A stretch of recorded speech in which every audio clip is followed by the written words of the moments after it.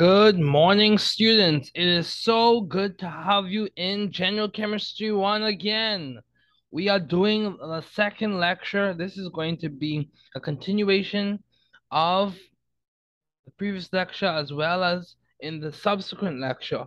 We will discuss a little bit of BGCSE content to just encapsulate and fully complete the review so we can move forward. Um, let's continue on. So we've already discussed the syllabi. We have already discussed the topics that we're going to deal with this semester. So I'll just introduce this problem. We will come back to this at the end of the class, at the end of this presentation. A thief uses a can of sand. We're looking at problem 113. A thief uses a can of sand to replace a solid gold cylinder that sits on a weight-sensitive alarmed pedestal. The can of sand and the gold cylinder have exactly the same dimensions. So if we look at this, they give us the dimensions. This is an example of dimensional analysis if you're guessing or figuring out what we're about to do. Dimensional analysis in terms of length. So length is 22 centimeters, radius is 3.8 centimeters. Calculate the mass of each cylinder. Ignore the mass of the can itself. So we're looking at the mass of the cylinder, given that we have the density of the gold and we have the density of the sand. Then they also ask this question: did the thief set off the alarm? Explain. So let's read this problem one more time and then we'll come back to it at the end of this presentation. A thief uses a can of sand to replace a solid gold cylinder that sits on a weight-sensitive alarmed pedestal. The can of sand and the gold cylinder have exactly the same dimensions. Length is 22 centimeters, radius is 3.8 centimeters. Calculate the mass of each cylinder. Ignore the mass of the can itself. Density of gold is 9.3 grams per cubic centimeter. Density of sand is 3.00 grams per cubic centimeters. Did the thief set off the alarm? Explain. So just keep that problem in your mind. You could let's let it loom around in your mind and let's begin the lecture for today.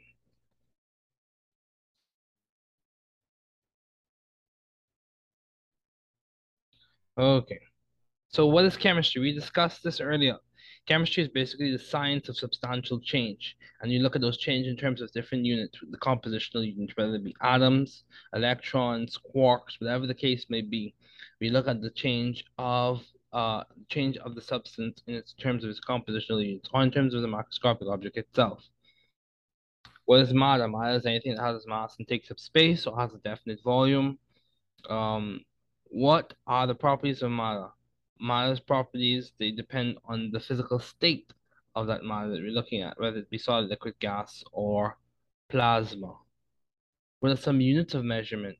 Some units of measurement are SI units, of course, and they could be ranged from length to Celsius, depending on what you're looking at. What is dimensional analysis? It's a way we do calculations. So, and I've already discussed these things. So we've discussed all of these things in lecture already. The atomic theory of matter refers to John Dalton's atomic theory. If you want more information about that, you feel free to look back in your textbook or re-listen to the lecture. We'll discuss a little bit of that later on.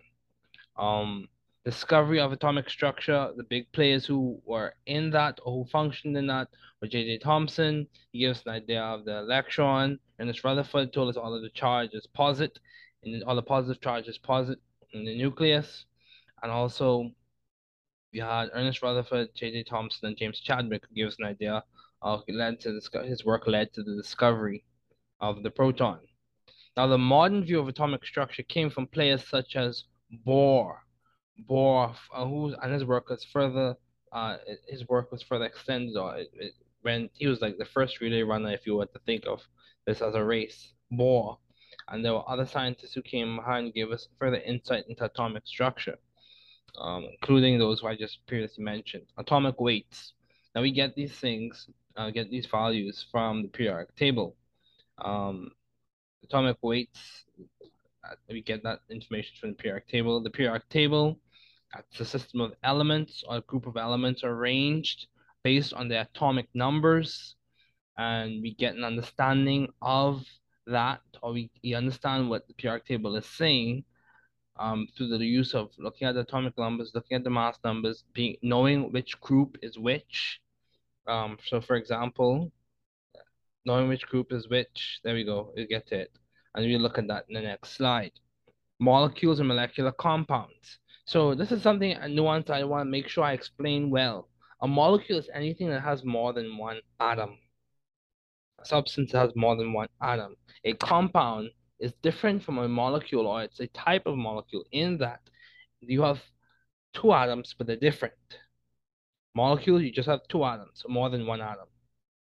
Compound, you have more than one atom, and those atoms are different. So that's different. Remember that. Ions and ionic compounds. So ions, you can range from cations to anions. Cations have lost an electron or several electrons and have a positive charge. Ionic compounds, for example, sodium chloride, salt, is made up of, if you look at the Born-Haber process in which you form those things, you have the formation of sodium cations and chloride anions coming together to form the crystalline lattice. So an ionic compound, an example of that is sodium chloride.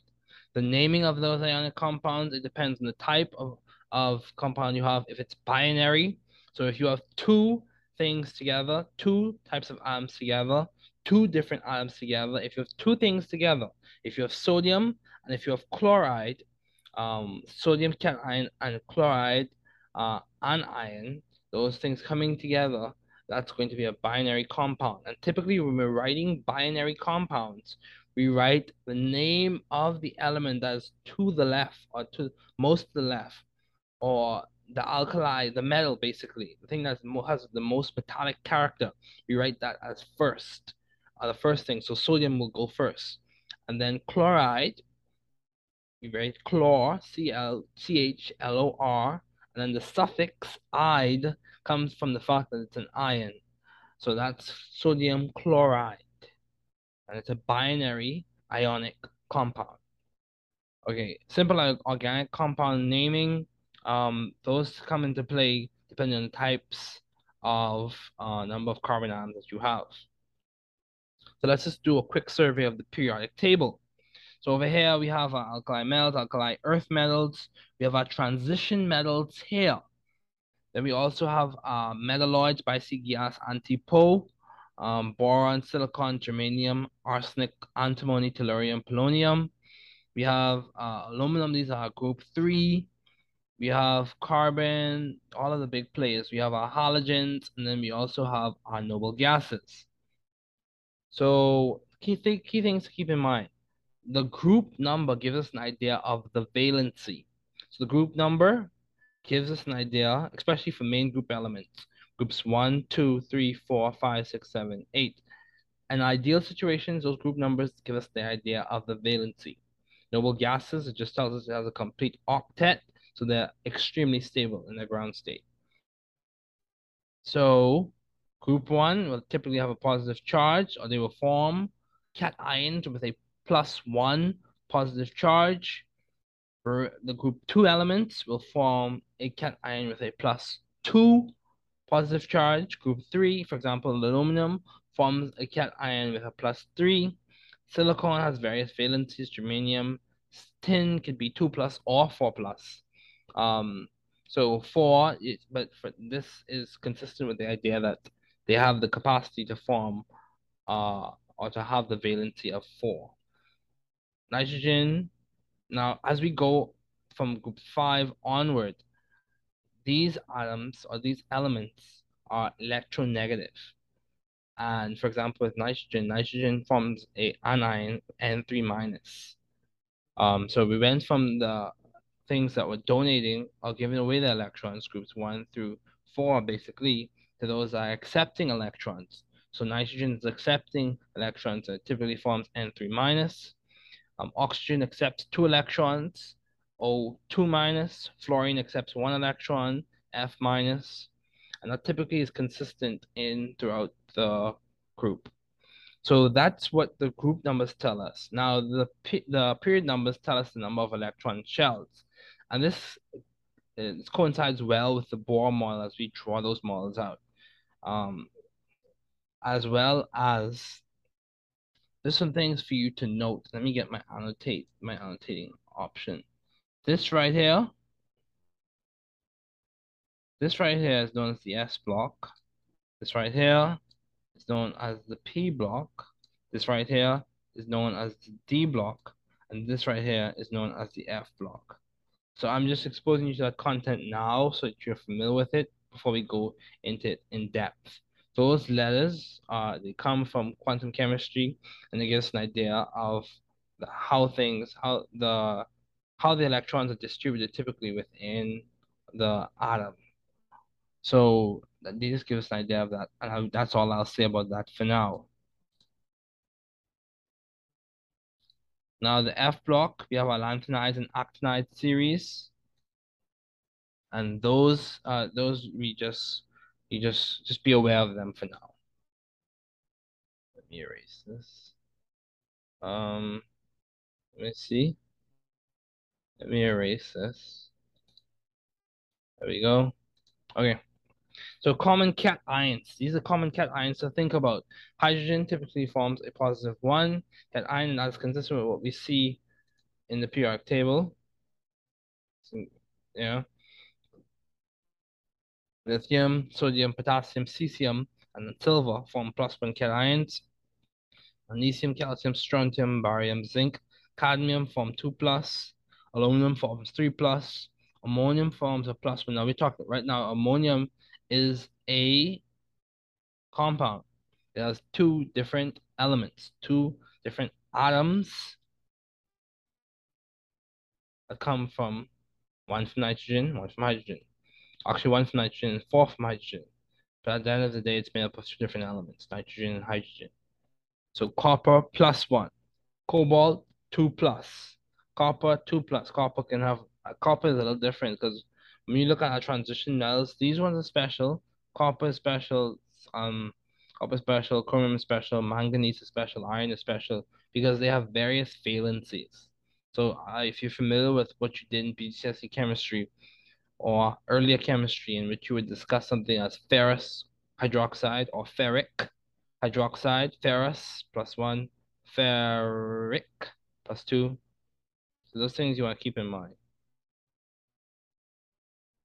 Those things you want to keep in mind.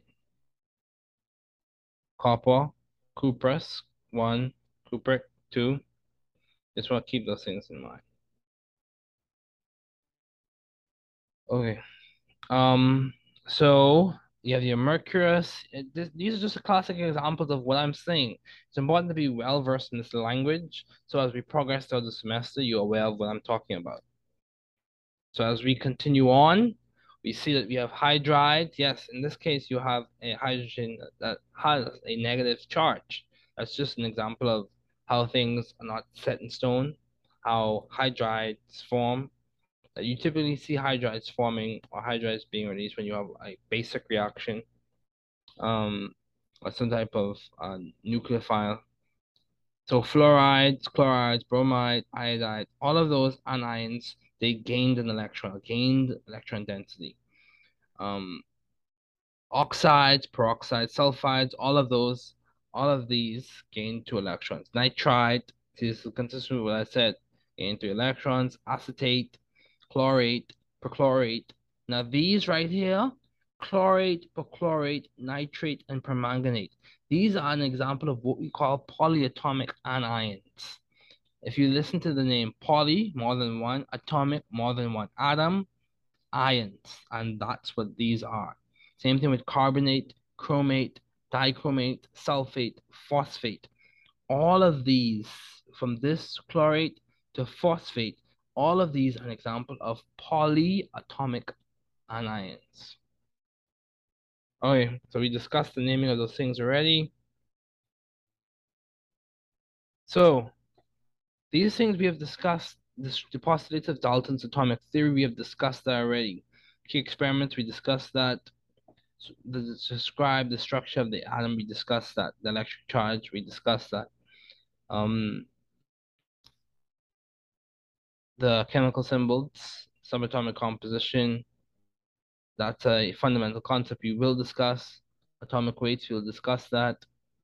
Describe how elements are organized. These are all key skills that your book requires you to know. So if you look in the textbook that I recommended that you buy, that's a required textbook for this class. I sent you a link of in the email. These are skills that you will see. Distinguish between molecular and ionic substances in terms of their composition. We've done that. Distinguish between empirical formulas and molecular formulas. So empirical formulas, this is something we will discuss. Empirical formulas is the simplest representation of a chemical formula. Molecular formulas is just a general representation or the representation that you first get. Empirical is the simplest form of the chemical formula. Describe how molecular formulas and structural formulas are used to represent the compositions of molecules. Um, Structural formulas show you the shape, give you an idea of the molecule's geometry. Molecular formulas just give you an idea of what element it's made up of. Explain how ions are formed by the gain or loss of electrons and be able to use the periodic table to predict the charges of ions. Explained already. All these things we will get to or we have already discussed. Now, balancing chemical equations. Now, this is a fundamental idea. I need you to go back and review that. If you don't remember how to balance chemical equations, I need you to go back and review that. That's going to be very important when we start discussing thermochemistry. Balancing chemical equations means you have the same number of elements on both sides of the arrow. Same number of element A and same number of element A on the reactant side, same number of element A on the product side. And what I mean by same number, same moles, same stoichiometric coefficient, same thing on the reactant side and same thing on the product side. It's consistent. If you don't remember it, go back and review it. Calculate molecular weights. That comes when you do your periodic table. Also, you can calculate molecular weights from percentage of relative atomic mass. You can calculate that from abundances and things like that. So convert grams to moles, moles to grams. That's stoichiometry. We've reviewed dimensional analysis. Go back and review the BGCSE stoichiometry things if you don't remember those. Avogadro's number and percent yield. So I'll just show you a quick example of how to do percent yield. Percent yield is done by your actual yield over your theoretical yield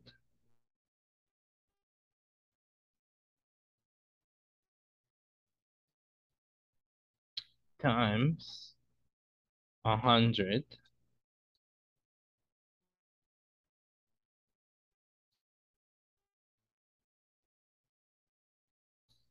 over 1.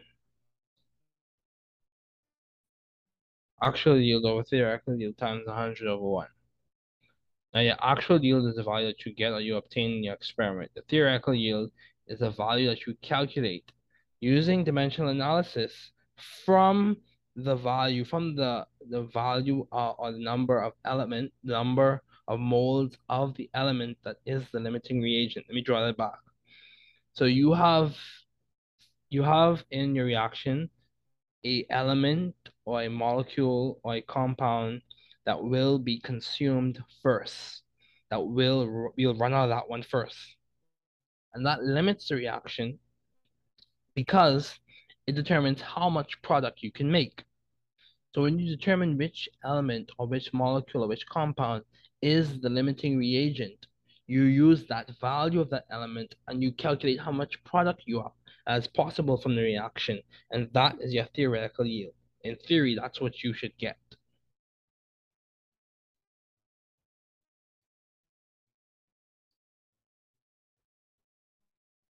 Okay, so let's keep going.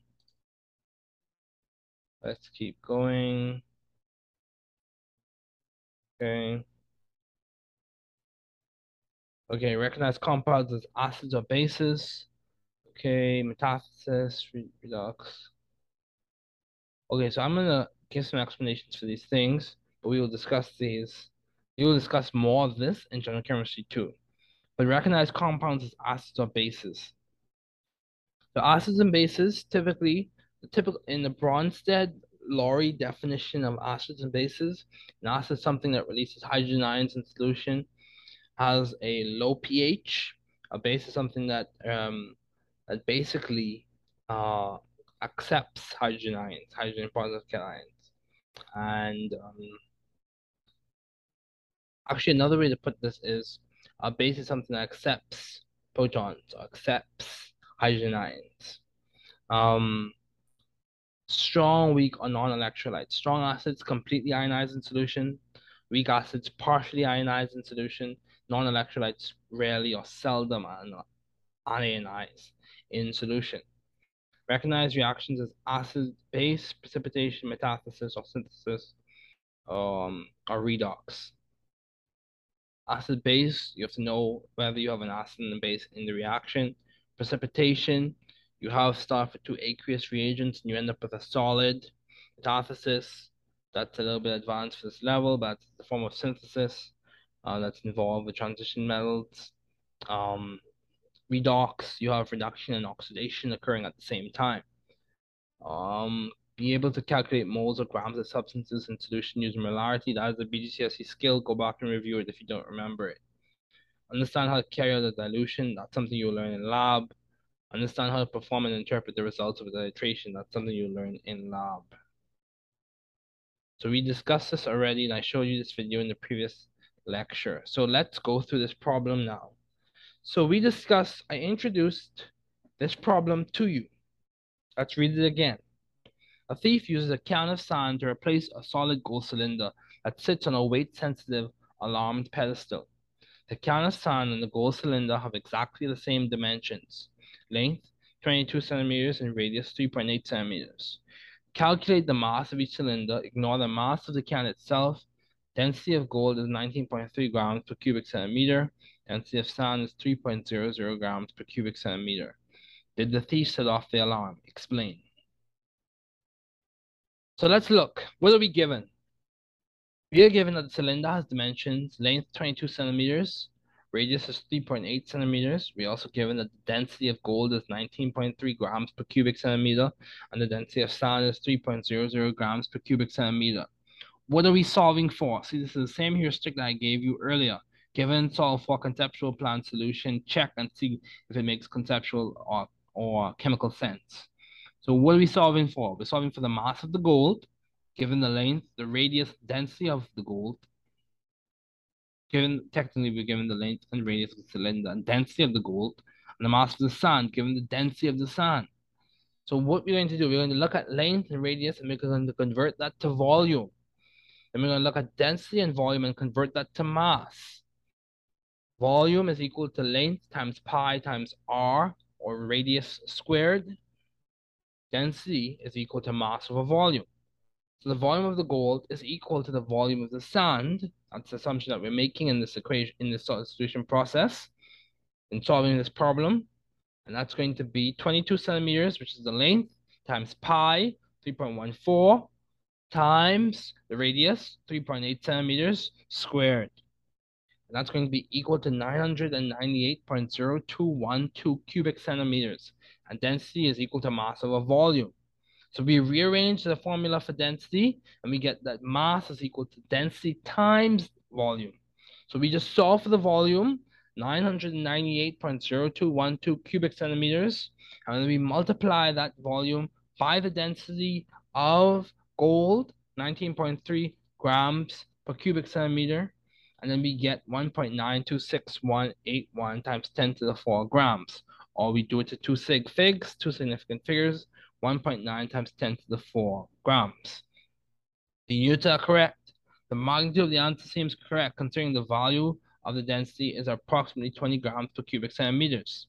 Two significant figures are allowed to reflect significant figures in 22 cubic centimeters and 3.8 cubic centimeters. Typically, we truncate the non-significant digits because the first non-significant digit is a 2. So given the values that we're given, all of our values have two sig figs, or we typically, actually that's 3, but we typically give our answer according to the value that has the lowest number of significant figures. So if we look at the values, and one of them has 2 sig figs, 3 sig figs, and then 2 sig figs, so we give our value 2 sig figs because of that.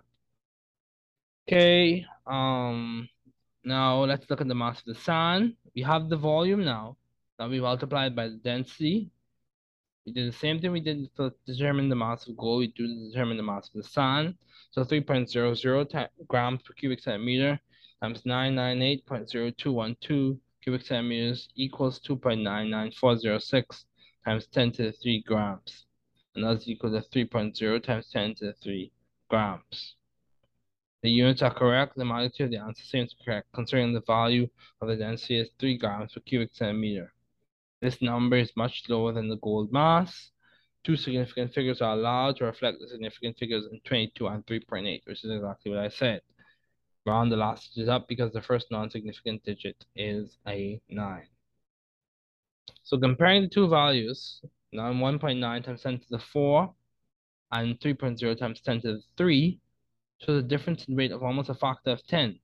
This difference should be enough to trip up the alarm and alert the authorities to the presence of the thief.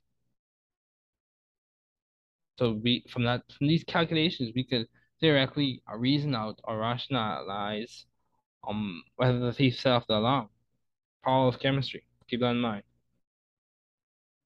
All the best this semester be ahead to help you grow and build intellectual capacity.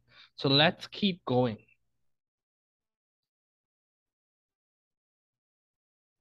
Let's keep going.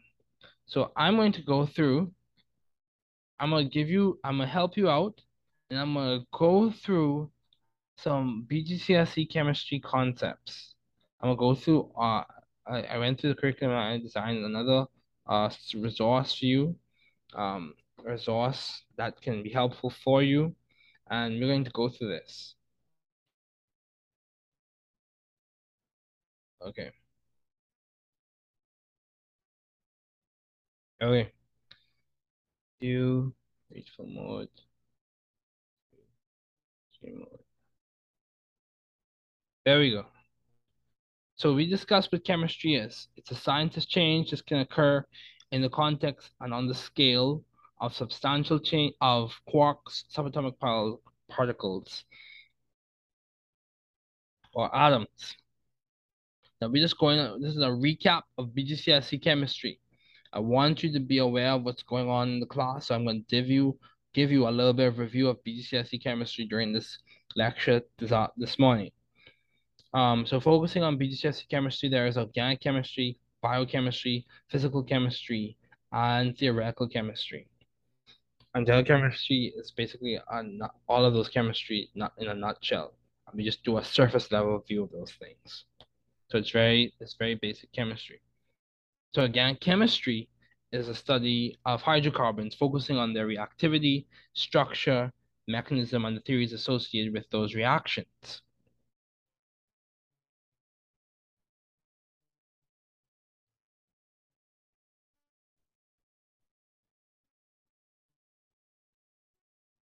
So there are 5 key ideas that you were exposed to in BGCSE chemistry: chemistry fundamentals, the mole concept, acids and bases, energy and speed changes, and applications of other types of chemistry. A core idea that you were introduced to is that matter is made of particles ranging from atoms to ions. These particles are arranged differently in solids, liquids, and gases, and when heat or energy is applied, phase changes also can occur. So let's keep this in context. The particulate nature of matter is that matter is made up of particles. These particles range from atoms to molecules to ions. These particles can vibrate and move, and eventually the distances between the particles changes, and that affects the physical state, resulting in phase changes. So the elastic collisions are the consequence. Let's talk about elastic collisions, because this is tied into something we learned in BGCSE chemistry, or this is tied into the kinetic molecular theory, which is a very important concept to understand. So elastic collisions, which occur ideally with particles when they contact each other, and they result in the conservation of momentum, or that momentum is conserved. The final momentum is equal to the initial momentum. It's almost like two good basketballs hitting each other. The elastic collisions are the consequence of applied stress or energetic transfer from or between particles. Elastic collisions occur ideally between particles, and this is a consequence of kinetic molecular theory.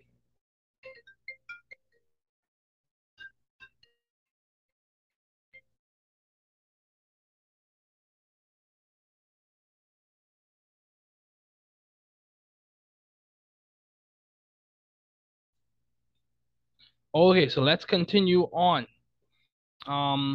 With that in mind, let's talk about temperature. Temperature can be expressed as the average kinetic energy of a group of particles, atoms, molecules, or ions at a physical state. Temperature can be related to kinetic molecular theory, energy, and motion. The previous statement is true, since kinetic energy increases occur at the same time with motion, and that ideally results in increases of thermal energy. So let's keep going. Diffusion, so these are all tenets of kinetic molecular theory. Diffusion can be explained as the movement of particles down a gradient without external input of energy, the opposite of active transport. This is a consequence of the kinetic molecular theory, in that particles are in constant rapid motion, interacting with elastic collisions. Diffusion is physical state and temperature dependent.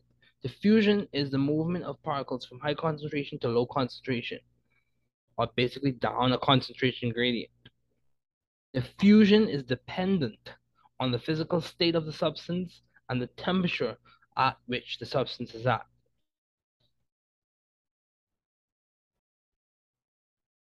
Okay. So in fact, it is a fact that solids, liquids, and gases are made up of particles, and each phase has a different arrangement of particles. Solids are closely packed in structures that absorb vibration, shocks, and transfer heat uniformly. However, a liquid has more interparticle distance that allows for movement and transfer of energy. These are ideal situations. Also, gases have far greater distances between their particles. Phase changes that are with the physical states occur with the bonding arrangement of the substance. Phase changes, one more time, the phase changes that occur, uh, they occur while the bonding arrangement of the substance remain the same. So when you have a phase change, no intramolecular bonding has changed. Intermolecular bonding may have changed, but intramolecular bonding has not changed. Melting points and freezing points are pressure dependent and occur at a specific temperature and a specific pressure. Liquefaction and condensation are both phase transitions that occur between gas and liquid states. However, liquefaction involves direct transition from a gas to a liquid. However, condensation involves transition of a gas to a liquid or a vapor to a liquid. So condensation is like a wider reaching term. So we discussed these already. Now let's discuss some of these key players, big players in atomic theory. There were several key players in the development of atomic theory. First was Democritus. He provided the ideas associated with the substances being composed of atoms, and these ideas originated with Leucippus. Second was Dalton. He provided the historical and descriptive framework for atomism, noting ideas mentioned earlier. Add to this were Boltzmann, who provided a probability. Boltzmann, who provided probability framework for atomic kinetic energy. His work ultimately helped establish the relationship between kinetic energy and temperature, which relates as the average kinetic energy. After was Ernest Rutherford and his alpha particle gold foil experiment, which provided evidence that supported the existence of nucleons. Nucleons, you have your protons and neutrons, that's a nucleon. In the center, nucleons. Nucleons are referring to your protons and neutrons, those things in the nucleus. Following this was the work which led to the confirmation of the existence of the subatomic particle, i.e., the electron. Moreover, was the work of James Chadwick. So following this was the work of J.J. Thomson, which led to the confirmation of the existence of the subatomic particle, the electron. So a nucleon could be a proton or a neutron. Moreover, was the work of James Chadwick, whose work helped confirm the existence of the proton. Along with these pioneers was the work of Niels Bohr and his model we will discuss this semester, from which we obtained the Bohr model. Additionally, it is noted that Gilbert and Lewis aided in providing a noting system for electrons and their atoms, which as time progressed, added to the toolkit of organic chemists in describing mechanisms. However, it is established that the position and momentum of an electron cannot be determined with equal accuracy, and that's the Heisenberg uncertainty principle. So these things are foundational. I'm not going into all of that. Feel free to go over your BGCSE notes. Feel free to go over your BGCSE notes. Let me see. Okay. Let's actually, you know what? Let's just go over these things and go over the concepts, the foundational parts that occurred in the BGCSE curriculum that are very relevant to what we'll discuss this semester. A bond is an attractive force between nucleons and electrons. Nucleons can be protons or neutrons. Bonds can be dative, in which the pair of electrons come from one element, or covalent or ionic. Covalent bonds occur between nonmetals, and ionic bonds occur between nonmetals and metals. The ionic bond occurs between metals and nonmetals, for example, potassium chloride and cesium chloride. Also, the covalent bond occurs between nonmetals. So ionic bond occurs between metals and nonmetals. Covalent bonds occur between nonmetals. Carbon monoxide, a product of incomplete combustion, has covalent bonds, and dinitrogen monoxide, N2O, laughing gas, has covalent bonds. Bonding exists on a spectrum, but for the BGCSE, bonds were set categories, especially covalent bonds. But in reality, covalent bonds exist on a spectrum in which you could have polar covalent or non-polar covalent bonds. So this is an example of a Lewis structure. You can draw an example of metallic bonding. Now let's talk about the concept of the mole involves a chemistry analog of the dozen. So it's almost like describing, to say something, a mole of something is almost like saying a dozen of something. But numerically they're not the same. But what you're trying to do is name a group of items or a number of items using one word. So a mole means you have 6.02 times 10 to the 23 somethings, or particles, or atoms, or whatever the unit that you're looking at, unit of substance you're looking at. This is typically how you did your stoichiometry calculations. Given mass of reactant over 1 times 1 molar of over the mass of the element times the molar ratio times elemental mass of product over 1, and then you get your mass of your product. Molar mass is the mass of 1 mole of a compound. It is important since it is used in dimensional analysis and stoichiometric calculations. Also, the empirical formula is the simplest representation of a molecule or compound, and the molecular formula is a common representation of a molecule. Given mass times 1 mole over molar mass gives you the designated number of moles. The number of moles, designated number of moles over the lowest number of moles equals empirical formula. Molecular formula is given mass over empirical formula mass, and that gives you a scale factor. The scale factor times the empirical formula gives you your molecular formula. It's important to remember that 1 mole of a gas is RTP versus STP. RTP 24 liters per mole. That's standard. That's the standard RTP, room temperature and pressure, in which you have 20. This is the volume a gas occupies. An RTP 24 liters per mole. Temperature is going to be 0 degrees Celsius. Pressure is going to be 1 atmosphere. Standard temperature is 25 degrees Celsius. Standard pressure 1 atmosphere, and standard temperature and pressure, the gas occupies 22.4 liters per mole in terms of volume. Okay, so Dmitry Mendeleev, what did he do? He helped to organize the table, and from this organization of the table of elements, he organized it into periods. We know that the period number refers to the number of electron shells, and the group number, top of the columns, refers to the valency of the elements in the respective column. Okay, in the table you have 9 big ideas. Group 1 is alkaline metals, like lithium. Group 2 is alkaline earth metals, like magnesium. The middle section of the table is transition metals, followed by group 3, 4, 5, 6, which there are elements with different properties. Group 7 is halogens like fluorine, also group 8, also known as group 0 is noble gases. A note on solubility. Now we could go into all of this, but this is not completely relevant to what y'all will be doing this semester, so we will not discuss it. The valency of an element is the amount of electrons an atom will lose, gain, or share in order to become stable and achieve a ground state noble gas configuration. This idea is important because it is the basis of chemical reactivity and it influences the formation of bonds. It is relevant since it is in the periodic table. It can be obtained from the four main group elements and the group number. So when you're writing formulas for ionic compounds or for polyatomic ions or ionic compounds, consider these general rules.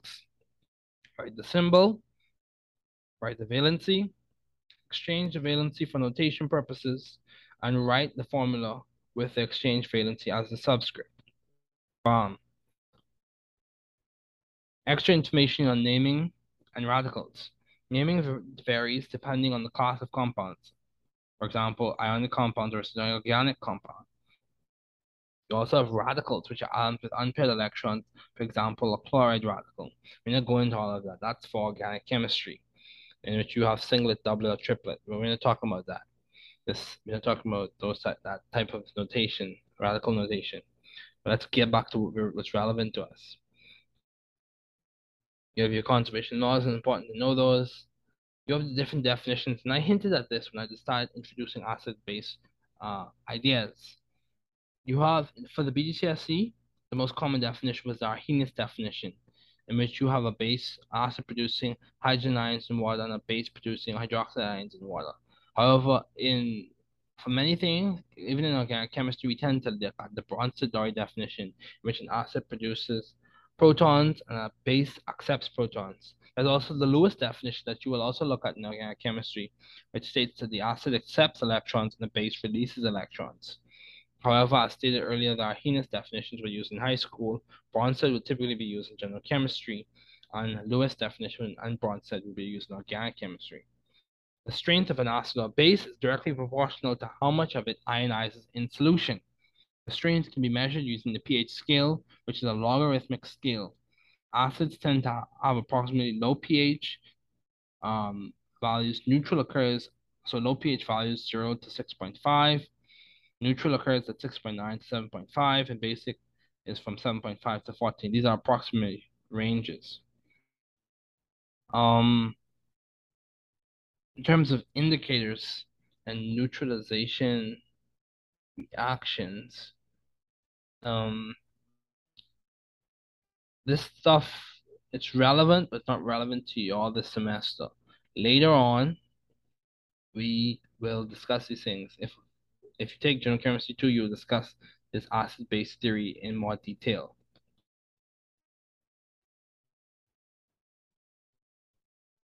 Okay. Le Chatelier's principle. That's for general chemistry 2. General chemistry 2. Okay. All the things. General chemistry 2. Okay. So that. So I just went through some BGCSE concepts with you. Now, let's look at the pocket. This is the pocket that I sent you. If you turn, this is the PowerPoint presentation in the pocket. If you turn to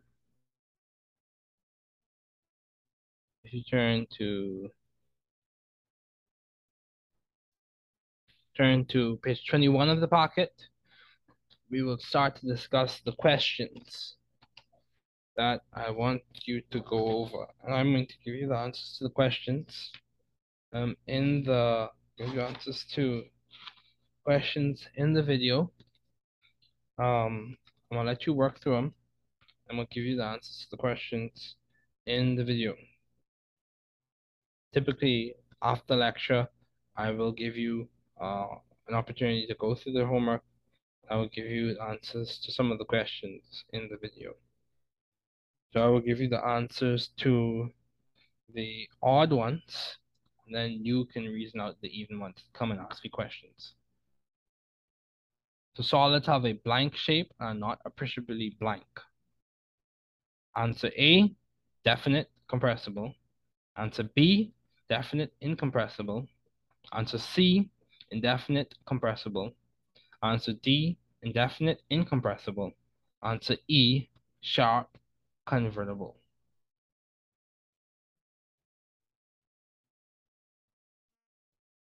If you look at your book, the book that's required, you can find these answers. So don't depend on me to specifically give you the answers, but look in your book and take ownership of your learning. So for number one, the answer is solids have a definite shape and are not appreciably compressible. So let's keep going. We look at number three.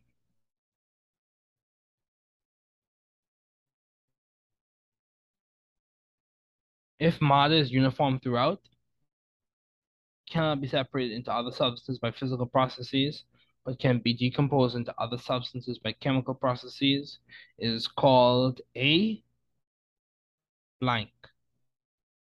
A, heterogeneous mixture. B, element. C, homogeneous mixture. D, compound. E, mixture of elements. Number three is if matter is uniform throughout, cannot be separated into other substances by physical processes, that can be decomposed into other substances by chemical processes. It is called a compound. Number five. The symbol for the element magnesium is ARB, BMN, CNE, DSI, EMG.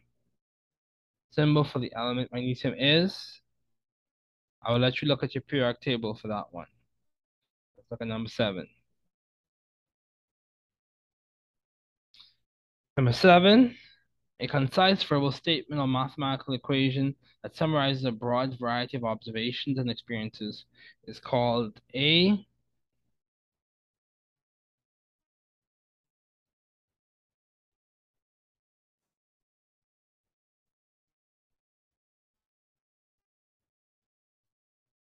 A, a law, B, a theory, C, hypothesis, D, experiment, E, test.